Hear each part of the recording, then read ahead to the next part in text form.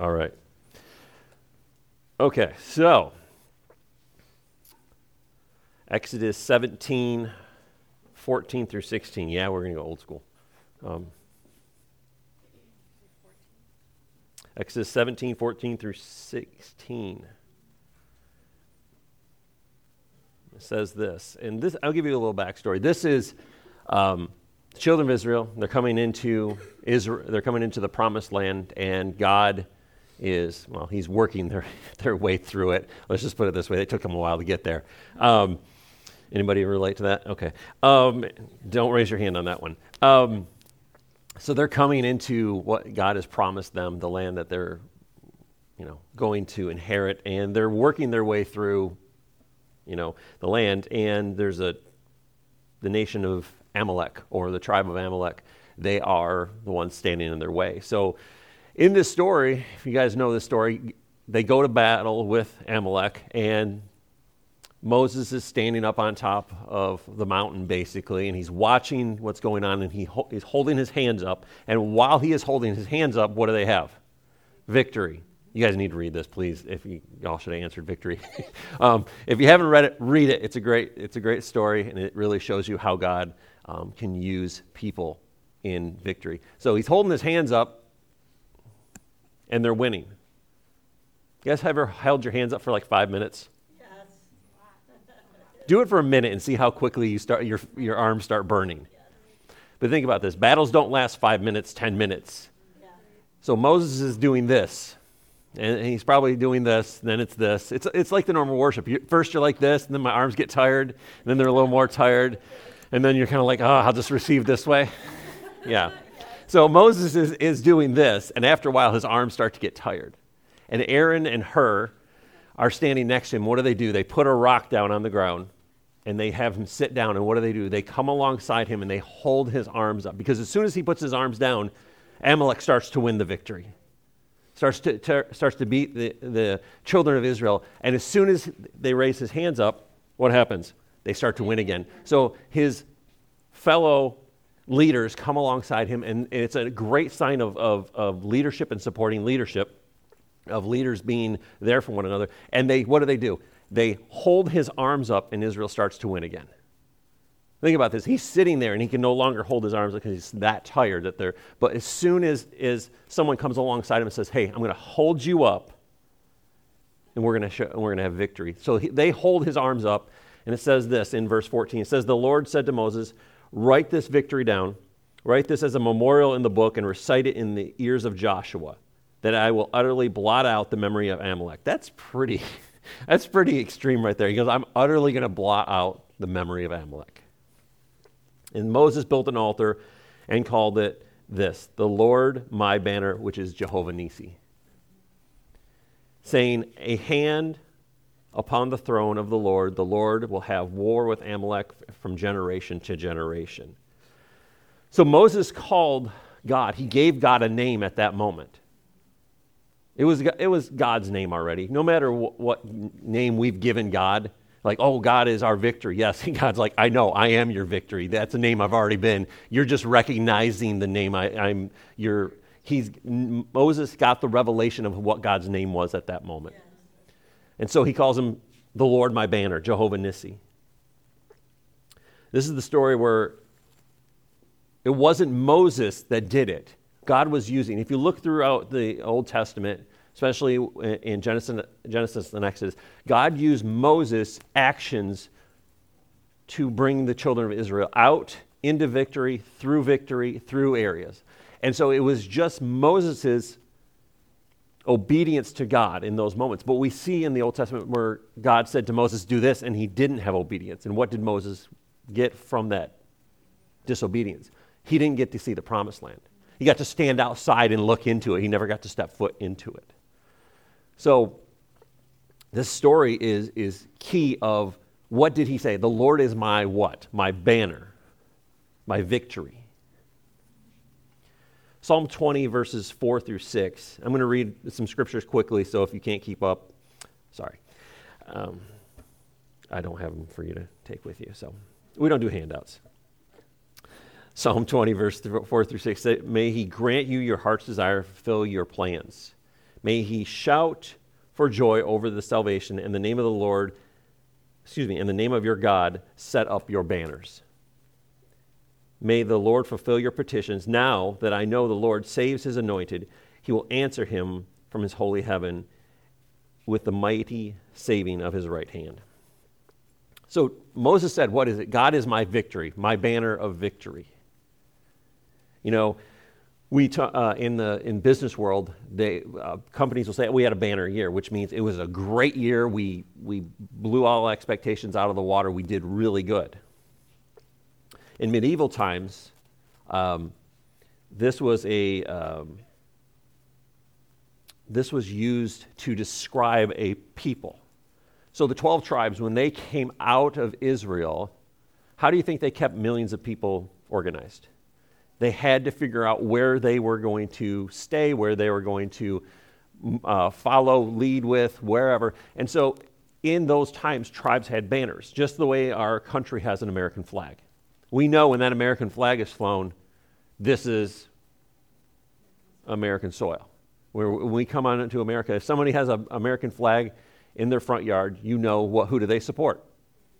They support America. Hopefully. Yes. The banners were used to describe and identify a people. As Americans, what do we have? You have an American flag on your coat right there. That's how we identify. Soldiers, when they go into battle, they don't just go in with fatigues on and no patch. They go in with that patch, and they represent that country. They represent who that country has sent them to be. So in medieval times, troops would ride out, and they would have one person that would carry a banner, and that banner would be 10 feet high, and it would be a flag, a scroll, whatever, and it would have their identifying marker on that. And that's who they identified with. Okay, so the tribe of Judah, they would have their banner on that, and they would walk into battle or ride into battle with that banner, so they knew when that banner, where their fellow troops were. So when we look at it, medieval times, that banner was identify the house or the person they served, but then the king would ride out with his own banner ahead of them or higher than them. And so in our lives, what is it? Who do we serve? We serve God. We follow Jesus. He is our leader. He is our king. We follow him. And so when we look at that, we identify with his rule, his leadership, his kingship, and we identify as his people. We identify as his sons and daughters, as his followers, as his servants. God told Israel the same thing in Numbers 2. He said this, the people of Israel shall camp on each side by his own standard. He's talking about the tabernacle. In Numbers, they didn't have the temple. They had the tabernacle, which was picked up, taken apart, and put back together wherever they stopped. They weren't picking it up every day and moving. So they would stop for a season, rebuild the tabernacle, put out the tent, and people would camp around it. And he says this. He says, let me find it. There we go. All right, it says, each camp out by his own standard with the banner of their father's house. They shall camp facing the tent of meeting on every side. So think about this. You have this square here where I'm standing, and that was the tabernacle. And every tribe of Israel would camp around it, facing the tabernacle, because it was a thing of honor to honor where the presence of God was going to show up. But he says, identify with the flags of their fathers. So that means the tribe of Judah, the tribe of Joseph, the tribe of Benjamin. They all had to identify themselves. They would put that flag up, and they knew where they needed to camp, where they needed to go. And it was probably great when you have millions of people out in the middle of the desert trying to get back to your, if you're trying to go somewhere and you're like, okay, where am I? How do I get back there? And you can look up and say, this is the banner I have to go to. Like your kids, you always tell your kids, if you see that, when if you go to the amusement park and you're like, okay, we're going to meet here. Look up. This is where we're going to meet. This under this spot. You tell them this is where we're going to meet. And so as the people living in the desert, they're probably telling their kids, look for the flag. This is our flag. If you're out playing, come back to the flag. And so they knew to identify, and they knew to come into that area for their people. we talk about banners, and that was basically, a banner for them was a vertical flag. A lot of times it was something that was very simple, that could have their identifying marker on it, the name of their father, whatever it was, but it was like a family crest almost. Any of you ever gone online and be like, this name family crest, and you're like, looks the same as that one and that one and that one. So they would have this crest or this banner that they could see and follow. So when they were in battle, they could go back to that spot to gather together after the battle or during the battle if they needed to regroup. And then today we see a lot of that too. We see banners flying everywhere. We see our American flag flying. We see other countries. We got our friends in Canada. We've got Mexico. We know their flags. You know the Michigan flag. We have certain banners that identify us. Like, we're Michiganders. That's a dumb name, but we are. And but we have an identifying flag that identifies our state. But we see a lot of other banners out there. We see a lot of banners of pride, infant murder, racism, These banners now come to us in the forms of flags flown where people live and work. They're saying, this is who I serve and this is who I bow down to. This is who I worship. They worship very pretty and colorful forms of Baal and Moloch, and they call it different things.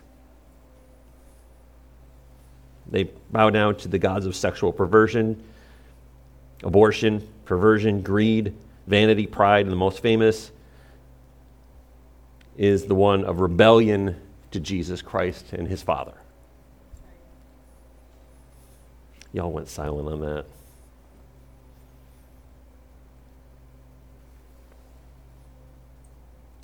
What happens is we've gotten so distracted by serving other gods and other forms of worship that we forget who the one true God is. We do it out of ignorance. We do it out of rebellion. We do it out of just not wanting to.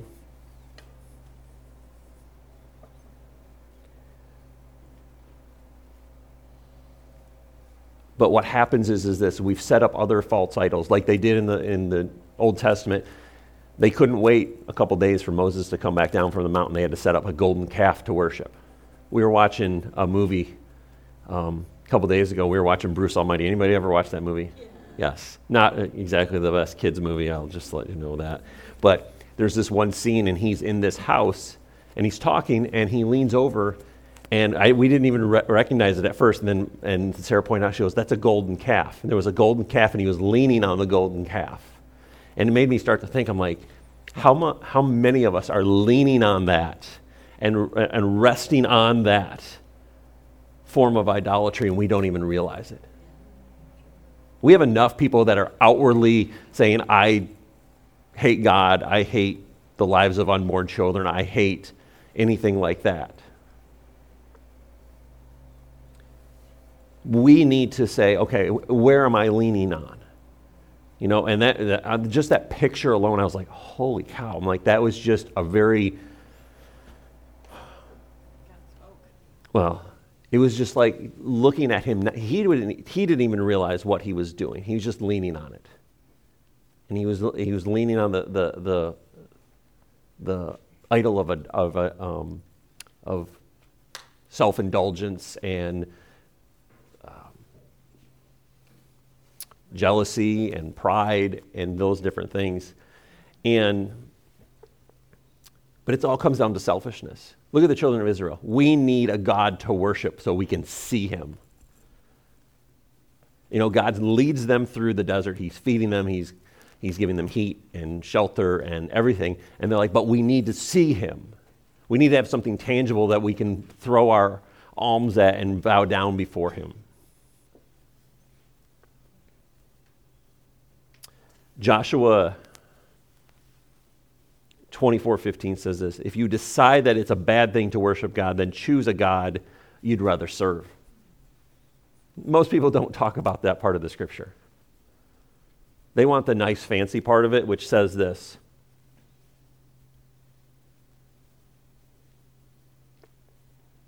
But as for me and my house, we will serve the Lord.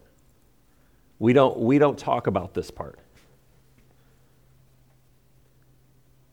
He says, choose a God you'd rather serve and do it today. Choose one of the gods your ancestors worshipped from the country beyond the river, or one of the gods, the Amorites, of whose land you're now living. But he says this, for me and my family, we will worship God.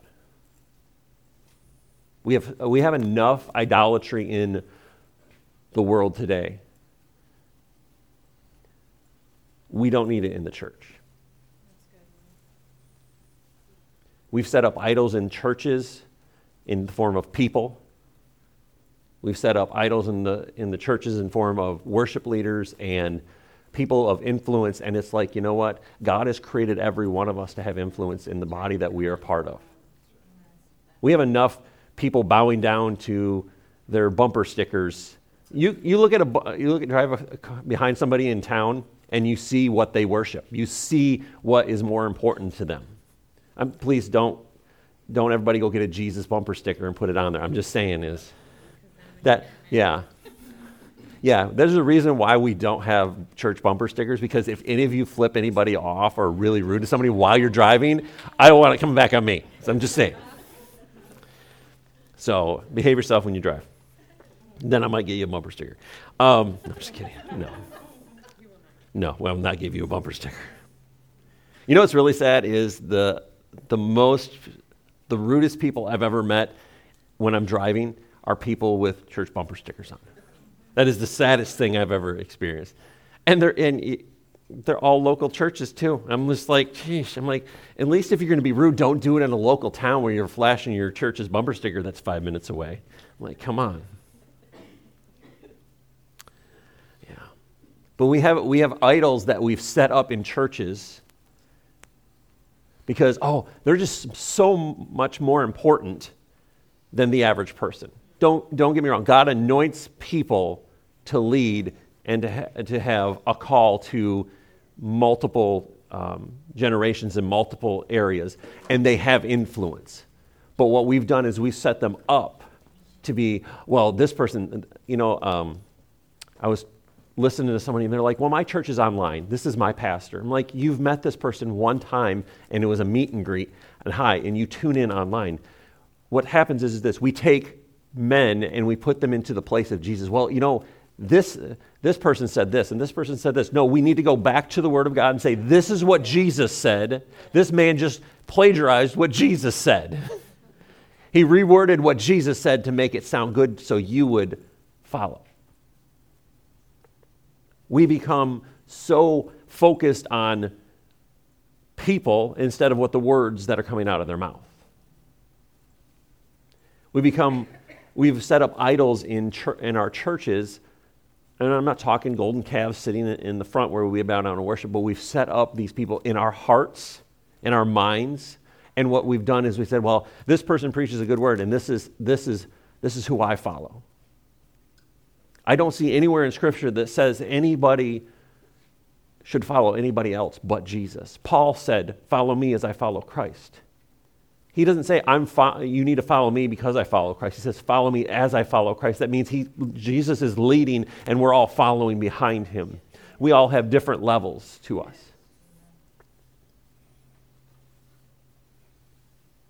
But Joshua was pretty blunt with those people. He said, you may not decide to worship God, but choose who you will worship. And I think in our time where in a moment's notice I can pull up anybody's sermon in 5 seconds and watch it, this has become church, and this has not become church. This has become, I like this because if I don't like what he has to say, I can swipe down and go to the next one I want to listen to. I'm pretty sure Sarah and I, when we speak, we probably don't tell you everything you want to hear, and if we do, slap us. And we make mistakes. Yes. Here's what happened is in our culture, we've set up people as celebrities, and when they fall, and when they have mistakes, and when they do something wrong, as normal humans do, we got all, oh my gosh, did you hear what happened? And then it turns into gossip for 6 months on the internet and between people about what has happened because we set them up as an idol in our lives. Don't get me wrong, there's people online that I love to listen to, and they encourage me when I listen to them, but I don't put them on a pedestal and say, well, they can't do any wrong, because they are not Jesus. We worship Jesus. We do not worship man. We don't worship the idols that are there. And we have to look at the scripture, and we look at Gideon. What did Gideon do? He was hiding, threshing wheat in a wine press. So he's down under the ground, basically, and he's hiding in there, and they said, why are you hiding? Because I don't want people to come steal it. But what happens is God calls him out. What does he do? He goes up. Yes, he's not bold enough to do it in the day, but he goes up by night, and he tears down the idols in his town. The idols that his own father was willing to worship. And he goes and he tears them down. And he basically says, we will worship nobody but God. God is our God.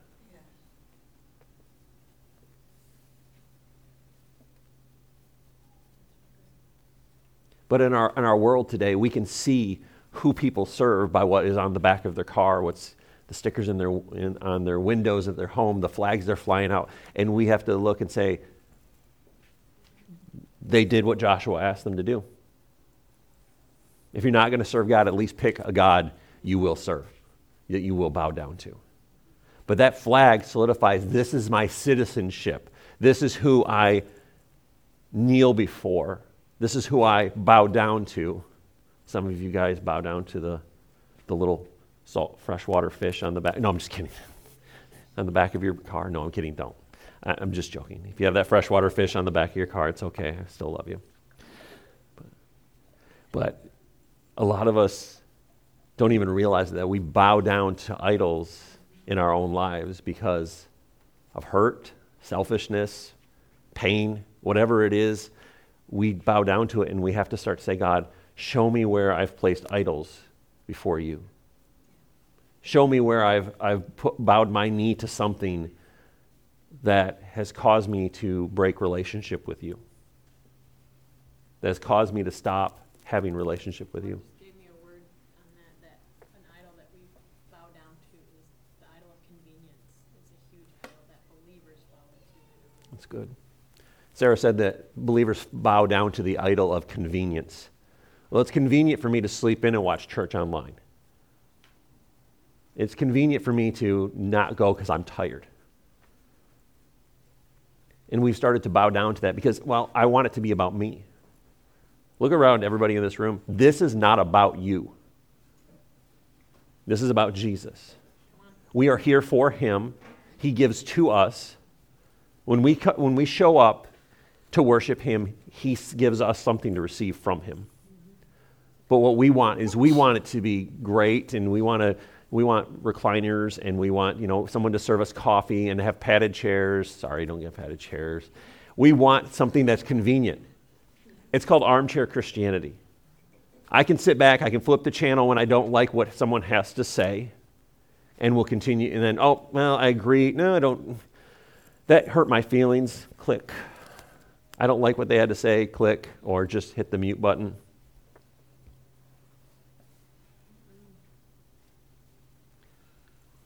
But we have to stop bowing our knee to those things. That's right.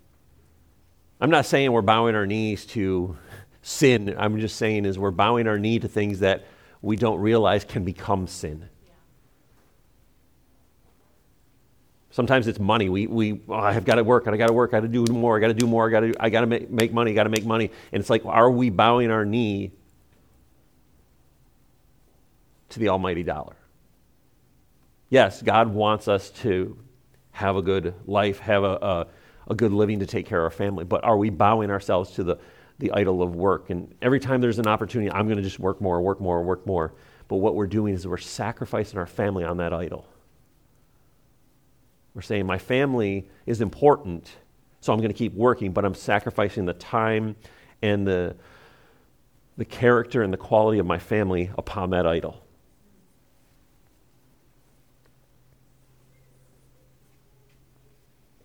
When we bow our hearts to Jesus and make him Lord, he puts a banner over us saying, when we bow our knee to God, Jesus puts a banner over us, says, these are my brothers and my sisters. God says, these are my sons and my daughters. And we in our submission to him say, this is my Lord, this is my master, this is the one I serve. Nothing is more important than who we serve. You know, last night we were laying in bed getting ready to go to bed, and Sarah likes to flip through reels or whatever, I don't even know. And some of them are just like, one of them was, who's most important in your life? And the woman was asking her husband, and she says, your mom, me, or the kids? And I was like, oh, he better answer that right. He answered it right. He did answer it right. But it was a scripted thing, but it was so like, well, you know, and I'm like, if you didn't answer that within like 3 seconds in normal, real life, that woman would have had something and been smacking you with like, don't you say your mother. But what happens is our priorities get out of whack. We want to provide for our family, so what do? We work hours and hours of overtime, or we take a better job, but we don't realize that what happens is we sacrifice things for that. One of the hardest things that we did in our marriage was we were not going to put our kids down on the idol or the altar of anything. Our family was first above all else. If over ministry, over our jobs, over anything. If there was something going on and we had to lay it down, we would lay it down immediately for our kids. Because we were not going to sacrifice them on the idol of a successful church, more money in our pocket, anything like that. We were not going to let other people put their values into our children. We were not going to let the world give them values. So we said, you know what, we're going to lay ourselves down on the altar to Jesus and say, you guide us, you lead us, our lives are yours, you show us what is right. And there's been tough times, don't get me wrong, where it's like we could have taken better, we could have had more, and it's like, but you know what, God has shown us and given us peace through those times where we didn't have to sacrifice something of high value for something of quick material fading. An eternal relationship with my daughter, with her and God, is better than having a better paycheck. Knowing my kids will serve God and follow God and love God is better than a bigger house. That's right. That's so good. But we are his children. We are God's children. And I think what happens is in our life, we forget to raise that banner. Because what happens is this, I don't want to offend anybody. If you're afraid of offending someone, you need to reevaluate your relationship with God and say, why am I afraid to offend someone with my testimony and who I believe in? You ever had that moment you're like, well, I don't really want to tell people. I don't know if I should tell them I'm a Christian. It's like, we have to stop. I did that one time. God basically slapped me on the back of the head. Remember that slap on the back of the head? Guys, you get that from your dad every now and then? Yeah. Not these days. You like this to your kids. Like abuse. No. I grew up in the 80s, man. Spankings and head smackings were normal back then. But I'm like, stop it. I don't even know where I was going with that. But anyway. But no, I think there's a time where God has to smack us and say, why are you ashamed of me? We talk about Judas betraying Jesus. He really wasn't that bad compared to Peter. Peter denied him 3 times. Peter was so afraid to acknowledge Jesus. Judas was able to acknowledge Jesus. Yeah, I follow him and I'm in his group. I'm willing to sell him. But Peter had denied him 3 times.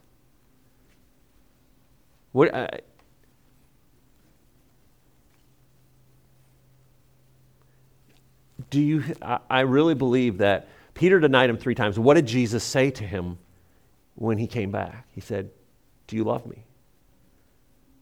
He said, feed my sheep. Do you love me? Yes, Lord, I love you. He was reaffirming Peter's love for him because Peter laid down Jesus, the banner that he was under, with fear. He said, I surrender. I don't know the guy. I curse his name. I don't know who he is. But Jesus came back and said, I forgive you. Now I'm going to ask you 3 times, do you love me? He was confirming that he did love Peter, saying, I love you enough, but I want to know that you love me. So when we submit ourselves, when Peter submitted himself back to Jesus, said, yes, Lord, I love you. He gave Peter a charge. He said, go feed my sheep. So when we subject ourselves to God, when we submit ourselves to God, Song of Solomon says this. It says, and this is just a quick blurb out of it. It doesn't, it's not the full thing, but it says, he brought me to the banqueting house. His banner over me was love. You guys remember that song as a kid? Oh, yeah. If you grew up in church, yeah, I'm not going to sing the song. I'm not good at that, but yeah, that song was, that was the good Baptist and kids song back in the day, and that's the song you sang when you were a kid. And you never really understood it until you were an adult and started looking it up because it was like 400 scriptures all thrown together so you could sing it, and you're like, where's this in the Bible? And so until you studied it out. But when we accept Christ, when we submit ourselves to him, what is it? His banner over us is love. He brings us to a table before our enemies. His banner over us is love. He brings us into victory in front of our enemies. He celebrates us and gives us love in front of our enemies. But we have so many flags and banners of, I find it ironic that the one flag that is flown so heavily today is called pride. And what does God call pride? Pride is a sin. It is rebellion against the Father God. It is rebellion against what he has designed and what he has created us to be.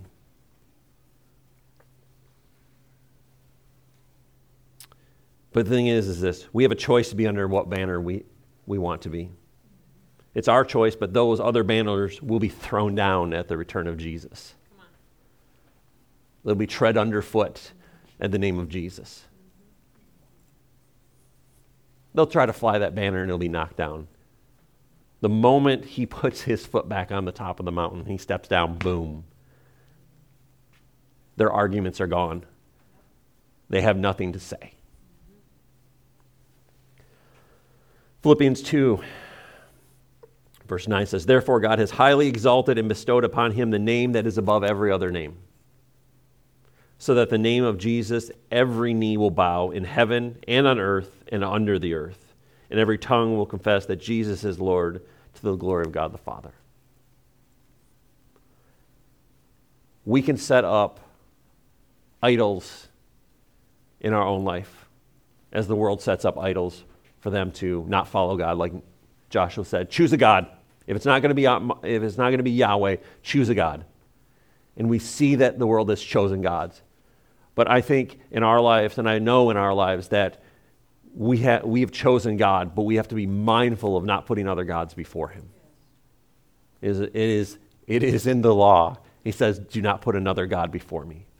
And I think sometimes we have to do an evaluation and say, okay, Holy Spirit, show me where I'm putting things in higher value than my King, my Lord, and say, what is causing me to not follow you, but causing me to stumble and to worship at the altar of fill in the blank.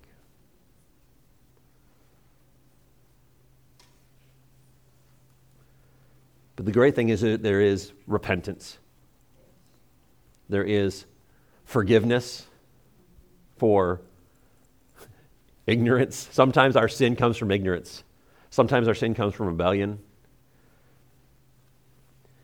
But there is repentance. I think the words of Joshua when he said, choose a God, the Holy Spirit was speaking through him. God is telling the children of Israel, you don't have to serve me. You have free will. But if you're going to serve me, do it right. If you're going to pick another God, pick whatever God you want to serve. The gods of the river area, the people that live in this area, you choose what you're going to worship. But if you're going to follow me, worship me. Like Jesus said to the Samaritan woman, it's not where you worship, it's how you worship. And he said, one day, woman, it will be in spirit and in truth, not on the hill of this person or where this person was set up.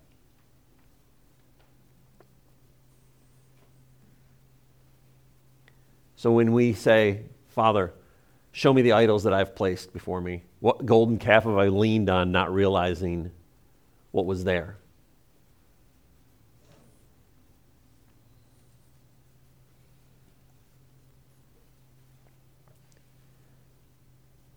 But remember this, if we choose not to replace that idol with Jesus, it's not going to stand long.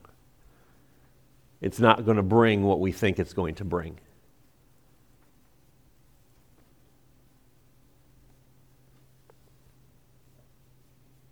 But when we serve him, he says, these are my sons, these are my daughters, these are the ones whom I dearly love.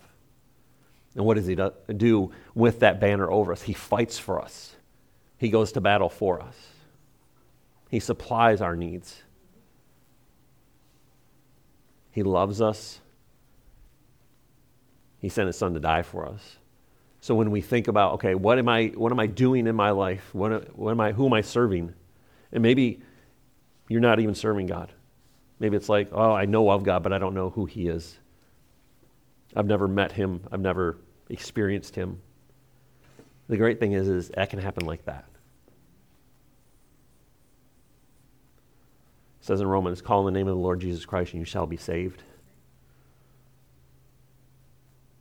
It's as simple as saying, God, I can't do this on my own. I've placed idols. We've all done it.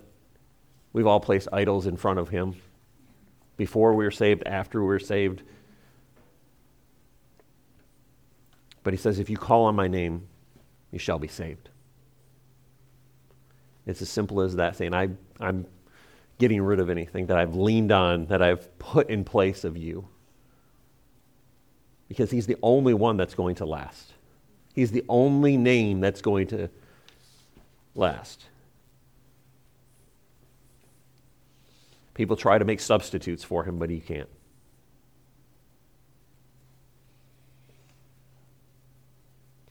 The great thing about him is he came to earth for us so we could be with him. We don't have to, like every other religion, work hard, be good, be kind, be nice in order to be with him.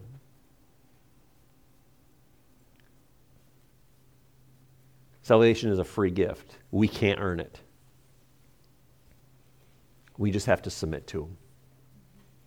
And sometimes submitting to him can be tough.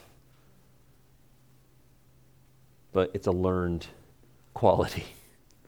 It's a learned trait that we learn to submit our wills to him. Just like he submitted himself to the Father. He said, it's not my will, but yours be done. It's not what I want, but what you want. And we have to do the same thing to Jesus. It's not what I want, it's what you want for me. Walking with him is so much better than walking on our own. When we give ourselves to him, we now allow ourselves to be led by him, prompted by him, have this Holy Spirit come into our lives, fill us, empower us, lead us, guide us.